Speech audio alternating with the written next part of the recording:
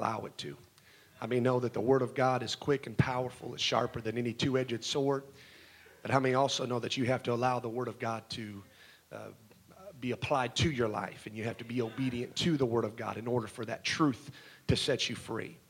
And so the key verse on which this entire series will be based is found in the New Testament, where it says this in 1 Thessalonians chapter 4 and verse 7. The key verse for this entire series, 1 Thessalonians chapter 4 and verse 7. The word of the Lord speaks to us and says, "For God hath not called us unto uncleanness, but unto holiness. For God hath not called us unto uncleanness, but he has called us to holiness." So beginning today and continuing Tuesday evening, Wednesday evening, and Thursday evening here at the church at 7:30, it is my prayer that we are all reminded of the tremendous fact that we have been called to holiness. Turn to your neighbor, just tell him, we've been called to holiness.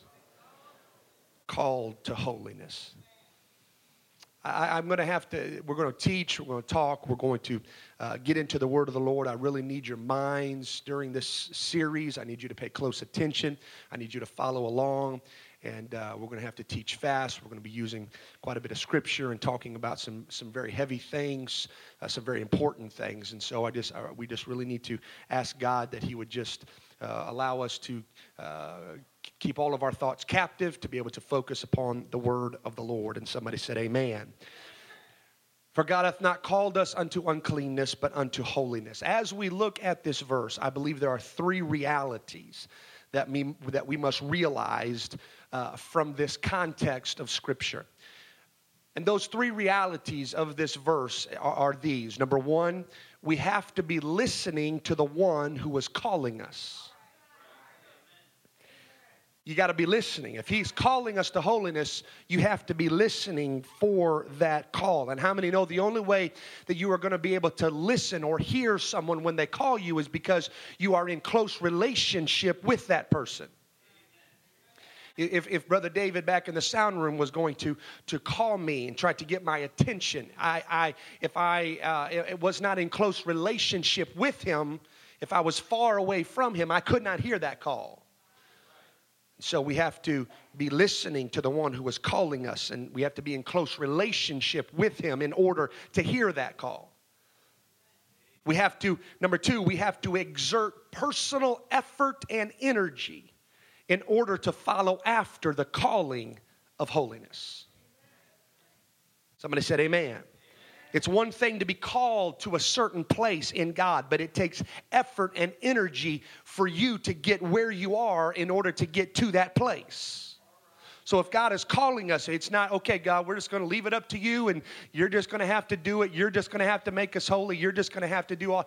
No, God, he's going to call us to that place, and he's going to help us. But at some point, there's going to have to be some personal responsibility. Somebody said amen. Number three, we have to understand that this calling towards holiness is not a one-time thing.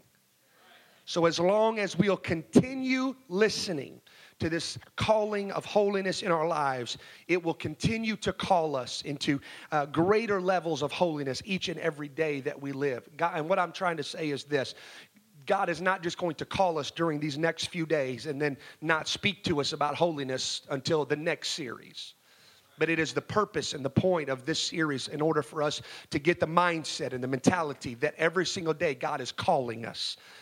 If pastor's teaching about it, if we're talking about it or not, God is calling us to a place of holiness. And so therefore, I want to desire to have a relationship with Jesus Christ that is close enough so that when he calls me in that still small voice, I'll be able to hear him and follow after what he is calling me to do. So it is these three ideas, and it is these three biblical concepts that we hope to cover over the course of the next few days and be obedient to this calling of God that is over our life. And as we begin this series, it would be very easy for us to just jump right into beginning to talk about what our holiness looks like and what our distinction should look like and what our separation from the world should look like. Because sometimes when you're talking about holiness, that's the first thing that your mind goes to. When you talk about holiness and a holiness series, that's the first thing you start talking about is, okay, well, what am I supposed to do? And how am I supposed to look? And how am I supposed to act? And so it would be very easy for us, for our minds to go there at the beginning of this series. The problem is that if we start off talking about our holiness or lack thereof, then we are missing the most important lesson of this topic. For it is not God's will that we begin this series by focusing on our holiness. It's not God's will that we start by coming to grips with our inconsistencies and with our struggles in life. It is not God's plan for us to first shine the light on our downfalls and upon our mistakes. In fact, to begin with, it's not God's will that we look at us at all. Why? Because we do not have the ability in and of ourselves to recognize all of the failures and faults that lie within us. You got to get this today, or you miss everything.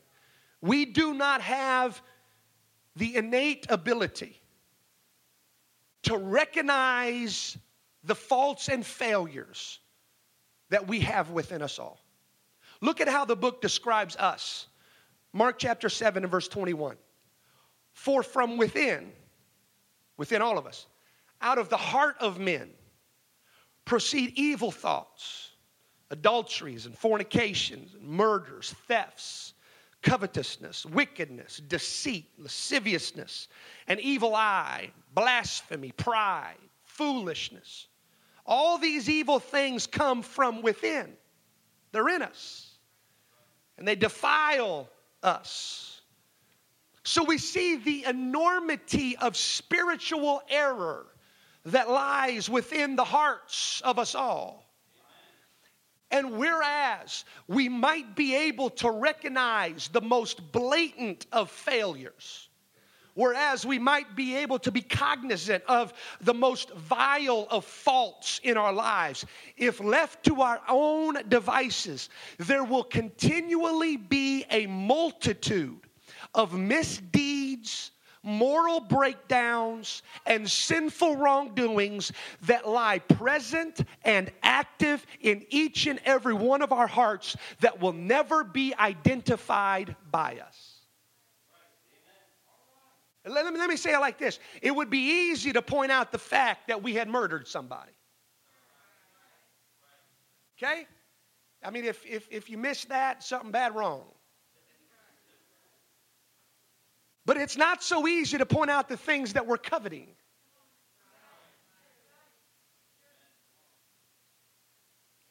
We would be quick to realize our faults if we're committing adultery. But sometimes the way that we deceive others is not so readily realized by us. The areas where we have pride are not always so obvious as if we were committing adultery. So if we are incapable, which we are, in and of ourselves, of recognizing the totality of immorality that lies within us, then there must be an outside standard.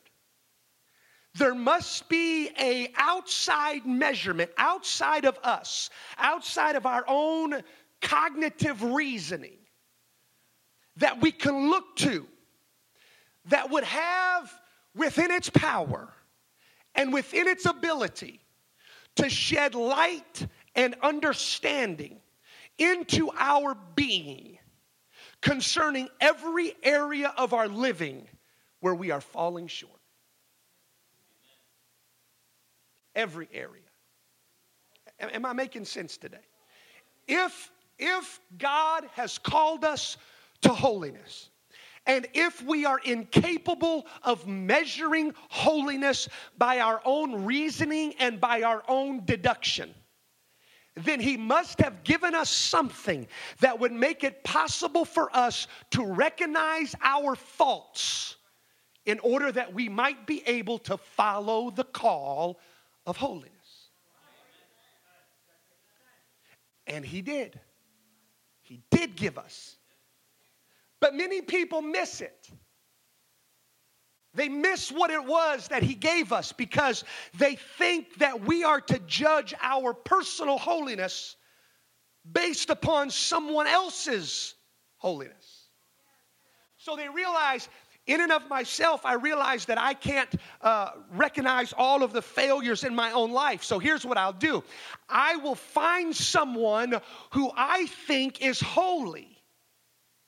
I will find someone else who I deem as more holy than me, and I will try to measure up to what they do and how they act and how they live. And so they pick the most holy person that they know, and they try to measure up to be like them. Or we do the reverse. Most of the time we do the reverse. And we say things like this. Well, I don't do what so-and-so does, so therefore I must be pretty holy. I don't go to the places that so-and-so goes, so I must be pretty holy. I don't talk like so-and-so talks, so I must really be answering this call of holiness over my life. The problem with both of these is that once again, we are being the judge for what holiness should look like in our lives. We're being the judge. We are picking what the standard is going to be, either above us or beneath us, in front of us or behind us, more holy or less holy. But ultimately, we are the decision-making entity for what holiness should look like in our own lives. And that's not how God intended for it to be at all. So how are we supposed to begin this process? How, if we're not supposed to take, or if it's really impossible for us to take inventory of our own selves in order to bring about change? Now, obviously, we can do that on some levels, but not on all levels. If we shouldn't look at the lives of others as guidance for improvement, then what should we look at? What is that standard? What is the measurement that we should be looking at and compare? We know we shouldn't compare ourselves amongst ourselves. And it's at this point that God gives us revelation and understanding when he says this in 1 Peter chapter 1 and verse 15. But as he which has called you is holy, so be you holy in all manner of conversation. Because it is written, be you holy. Why? For I am holy. Here's what God wants us to understand. Get this right here. This is the key to the whole thing. This is the key to holiness. Our level of holiness is directly tied into our understanding of God's holiness. He said, be ye holy, for I am holy. Because God is holy. That's why we're supposed to be holy. And the more we come to grips with the holiness of God, the more understanding we'll have concerning our own personal holiness. If we miss that principle, we've missed everything, and we'll struggle with holiness, and we'll struggle with separation for the rest of our lives. Hear me. We do not live holy just so we can escape hell. We live holy because God is holy. And we want to be pleasing to a holy God. We do not live holy just so judgment won't be poured out in our living. We live holy because we understand how holy God is, and we want to be pleasing to Him. Somebody said amen. You got to get this next point. The thing that makes sin wrong is not the effect or the outcome of that sin. The thing that makes sin wrong is the holiness of God. You say, well, adultery is wrong because it hurts the spouse and it hurts the families. Those are byproducts of it, but that's the byproduct of the sin. It's not what makes the sin a sin. The thing that makes the sin a sin and the sin wrong is the fact that there is a holy God to compare it to. If there was no holy, pure God, adultery wouldn't be wrong. Because it would be common and natural. It's hard for us to think this. It would not be sin. It might hurt a family or something like that, but it wouldn't be sin and it wouldn't be wrong according to Scripture, because the thing that makes it wrong is that there is a holy God. Oh, hallelujah. The reason why the lust of the flesh, the lust of the eyes, and the pride of life is wrong is not because of what they bring about when we do them. The reason they're wrong is because God is holy. That's what makes them wrong. They're wrong because God is so pure. The thing that makes something wrong is the fact that there is something that's right. You cannot have a wrong if there's not a right. Oh, hallelujah. See, now why? You got these people that go around and then they say, look at all the evil in the world. Look at all the wrong in the world. And then they use it as defense to say there is no God. If there was a God, why would this happen? Why would this happen? Why would this? Listen, the very thing they're talking about, the very wrong that they're addressing is proof positive that there is a God. Because it wouldn't be wrong if there was no right. Psalms 19:8. The statutes of the Lord are what? They're right. They are right. Rejoicing the heart, the commandment of the Lord is what? Pure. He is right and he is pure. The statutes of the Lord are right, and that's what makes everything else that does not live up to that standard wrong. The commandments of the Lord are pure. Therefore, that which does not measure up to his commandments are impure. You see, there's such a fallacy in our world today. And I was just listening on the way over some Christian song, and they were talking about, they're like, we don't want rules, we just want God. We don't want all these restrictions, we just want God. Are you out of your mind? Have you ever read the Word of God?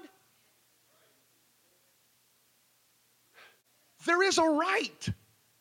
And if there is right, that means there is restrictions.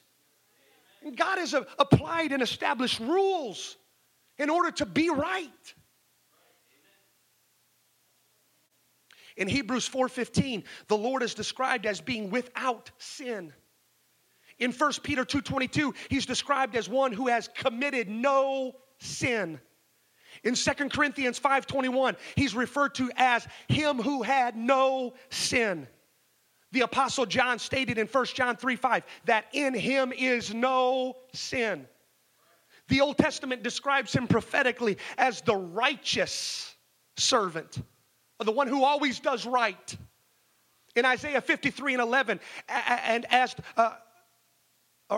the one who loved righteousness and hated wickedness.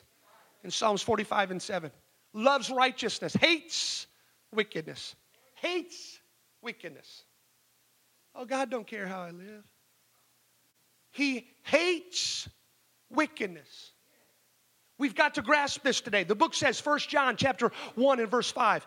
This then is the message which we have heard of him and declare unto you, that God is light, and in him is no darkness at all. Light and darkness, when used in this way in Scripture, have moral significance. For John is telling us that God is God is absolutely free from any moral evil.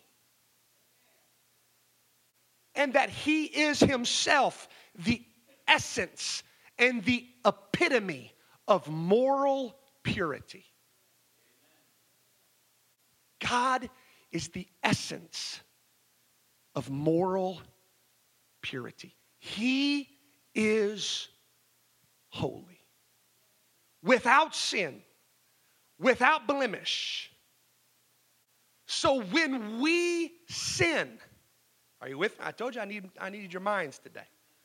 So when we sin and when we fail, it's not the consequences of that sin and of that failure that makes it wrong. What makes it wrong is that when we sin, we are sinning against a God that is so ultimately pure and holy in all aspects of his being. That's what makes it wrong. Because it is against him. You see, but this is the problem. This is the problem that most of us have. I'm going to help somebody. This helped me. This is the problem that most of us have. For our attitude, many of our attitude towards sin is more self-centered than God-centered. For we are more concerned about our own victory over that sin than we are about the fact that our sin grieved the heart of a holy God. Many Christians strive to overcome sin. Great, wonderful. But they do it for the wrong reasons. They strive to overcome sin because they are personally success-driven in their Christianity. Instead of desiring to overcome sin because of the fact that they have received a revelation of the holiness of God, and therefore they understood how offensive their sin was in the eyes of God. All right, let me make it plain right here. Ask yourself this question. The last time you sinned, and don't play like it was 10 years ago. The last time you sinned, were you more concerned about how insulting and unpleasant your act was against a holy God than you were about how that sin was going to affect you personally in some way or another?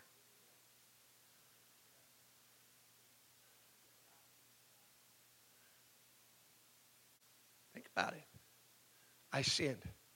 Oh man, this is going to affect my testimony. This is going to affect my witness. This is going to affect my relationship with so and so. This is going to affect my eternity. I got to do something about this because I want to make sure this is cleaned up. I want to do something about this because I want to make sure that my relationship with so and so is right, or so that my testimony is not marred. I got to get this right because I want to make sure that I'm ready if the trumpet were to sound right now. I want to make me. The sin is all about me. And it's never about the fact that we have sinned against a holy God. When is the last time you sinned and sat stunned to silence because of the fact that you realized what you had just done in the face of a God who is so pure? We will never be able to truly follow after this call to holiness correctly until we see our sin as being that which is in total opposition to a holy God. Never. For all sin is against God in the sense that it is His law that has been broken, His authority that's been despised. When I sin, I am despising the authority of a holy God in my life. I am saying, your authority means nothing to me at this moment.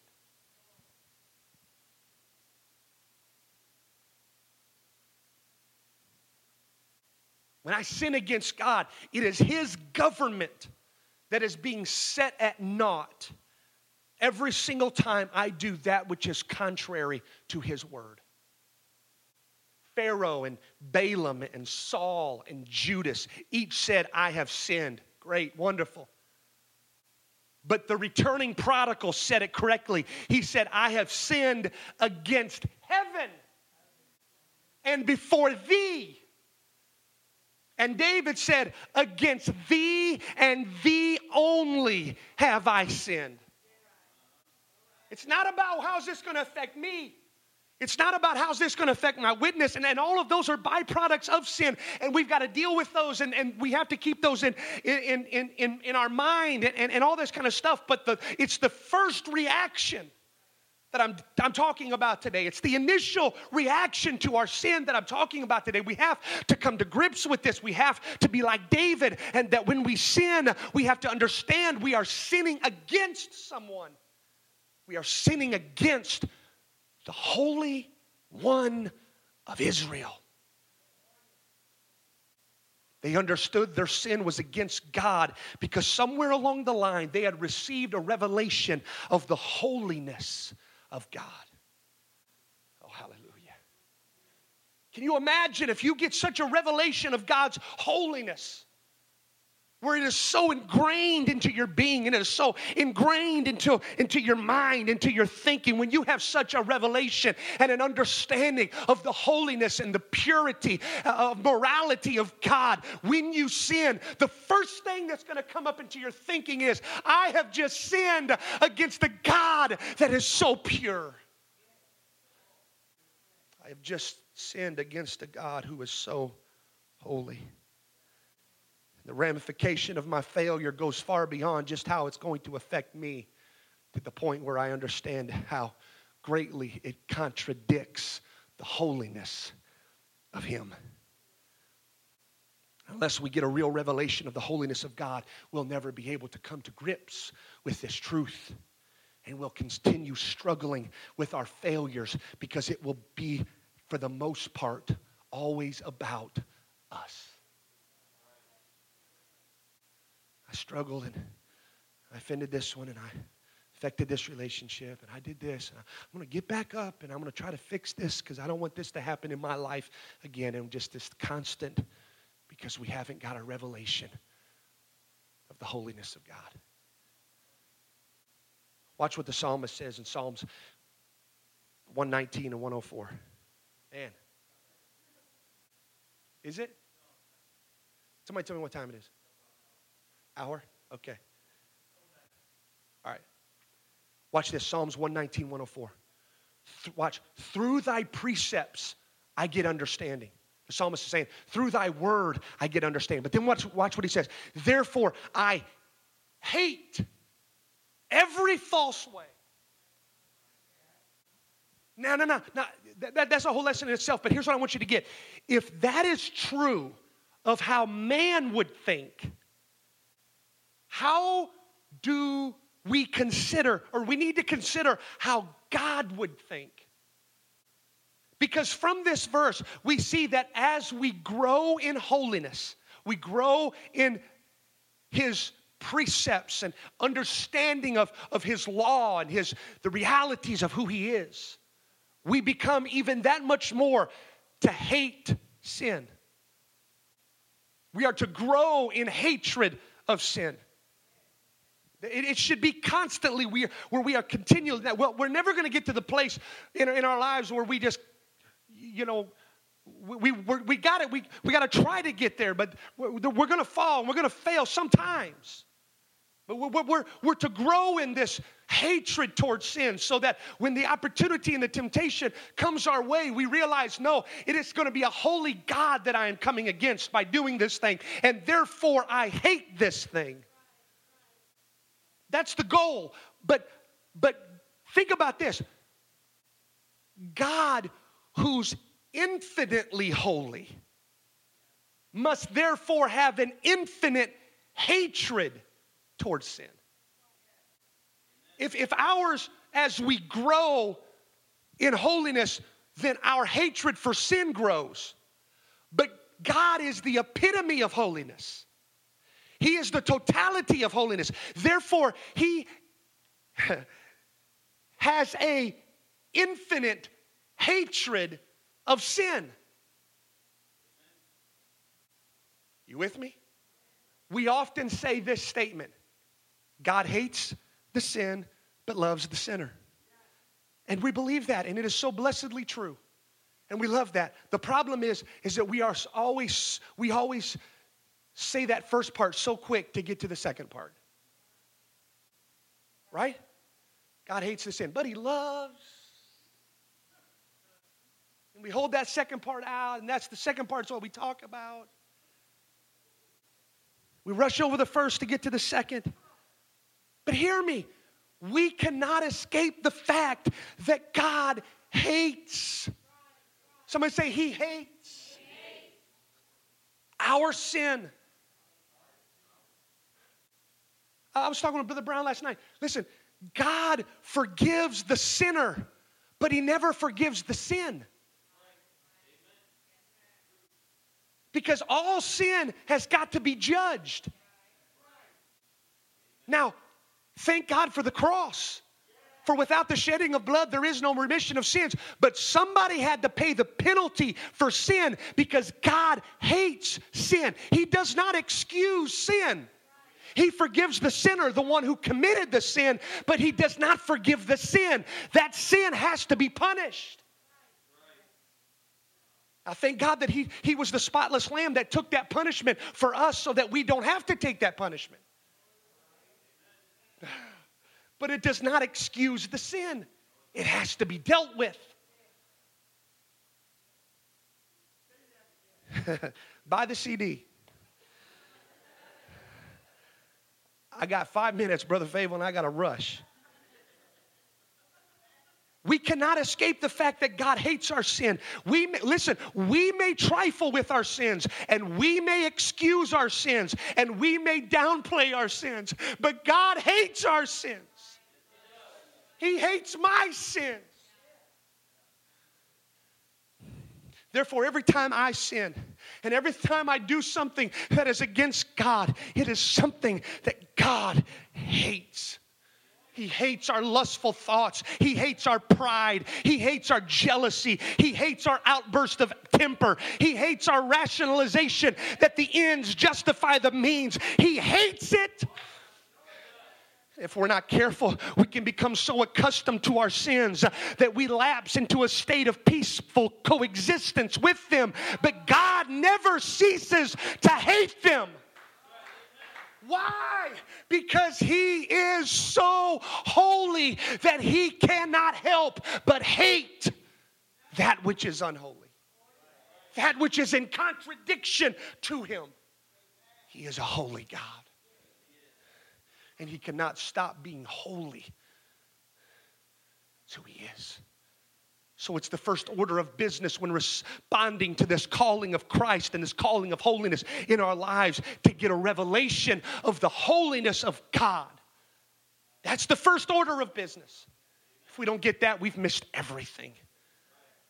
Because when we get this revelation of the holiness of God, we can be like Joseph when he says in Genesis chapter 39 and verse 9, how then can I do this great wickedness and sin against God? The temptation is here. The opportunity for me to sin is here. But how can I do this great wickedness and sin against a holy God? How could I put my hand to that thing? How could I allow my eyes to take part in that thing? How can I allow my fleshly nature to bring me to that point, to involve myself in this or this or this? Why? How could I ever do that and sin against a holy God? But we don't think about this. Because or at least many times, but when that temptation arises, the first thing we think is, how is this going to affect me? And the thought of how it's going to affect me will not detour us. Proof positive because we keep doing it. But when we get a revelation of the holiness of God, everything changes. That's why the Lord would tell us to be holy, because He's holy. For He knew that the only way we were going to be successful in this calling was if we pursued after a revelation of His holiness, in order that we might come to grips with the fact that when we sin, we are sinning against the very God who shed His blood so we did not have to.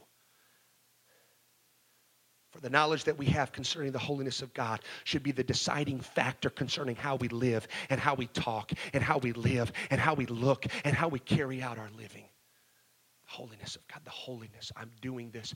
Is this pleasing? Is this against a holy God? So because our level of holiness is directly tied and proportionally tied to the level of our understanding concerning the holiness of God, then our understanding of God's holiness must be the first priority in our pursuit of a holy lifestyle. We'll never become more holy simply because we work harder at it. We'll only become more holy when our revelation of God's holiness increases. When we struggle with holiness principles, it's because we are struggling with our knowledge of the holiness of God. When people fight against the teachings concerning separation of the world and all this kind of stuff, it's because they have yet to truly appreciate and come to grips with the totality of God's holiness. For if you would ever, and if I would ever, see him as he is, we would not be saying, how far to the line can I get? He who is ultimately the most pure being, if we could get a glimpse of even a fraction of his holiness, we're not going to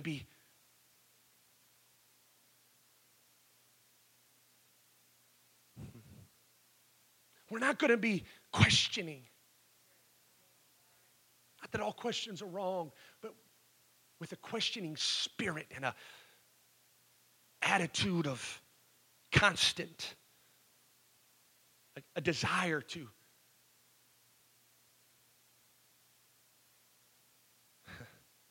toe the line and be in the gray areas. And no.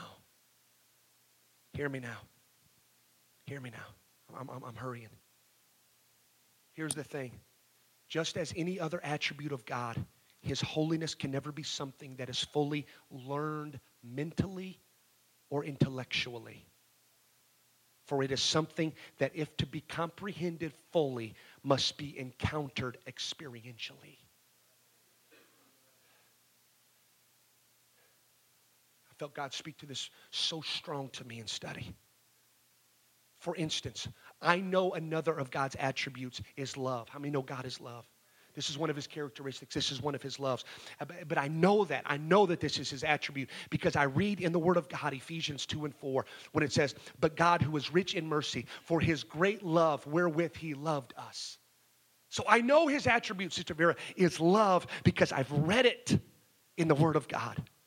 But along with my mental understanding of God's love and my scriptural understanding of God's love, I also have an experiential understanding of God's love. For I know what it is like to personally feel the love of God flooding my soul. Can I get somebody to testify? I know what it is like. I have experienced it for myself countless times. What it is to feel the love of God. And we could talk about how we've experienced other attributes such as the faithfulness of God. I know God is faithful. I read it in his word. But I also, Brother Al, have witnessed it and experienced it for myself. I've experienced for myself the faithfulness of God time and time and time again. It's more than just mental or intellectual knowledge. It is experiential knowledge. I have experienced the characteristic and the attribute of God's faithfulness. I have experienced the attribute of the goodness of God and the patience of God. Oh, how I have experienced the patience of God and the mercy of God. I've experienced these things. But what we have to remember, and you got to get this is so key. What we have to remember is that without the holiness of God, without the attribute of God's holiness, all of his other attributes are meaningless. All of his other attributes are without purpose. You take the holiness out of God, you have stripped him from being God at all. For what good is love if it's blemished? What good is faithfulness if it's not holy? What good would God's patience and mercy be if it was not holy? This is a deep thing. We think about this. His holiness.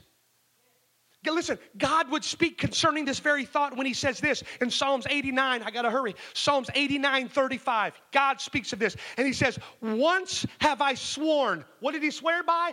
By my holiness. He said, I have sworn by my holiness.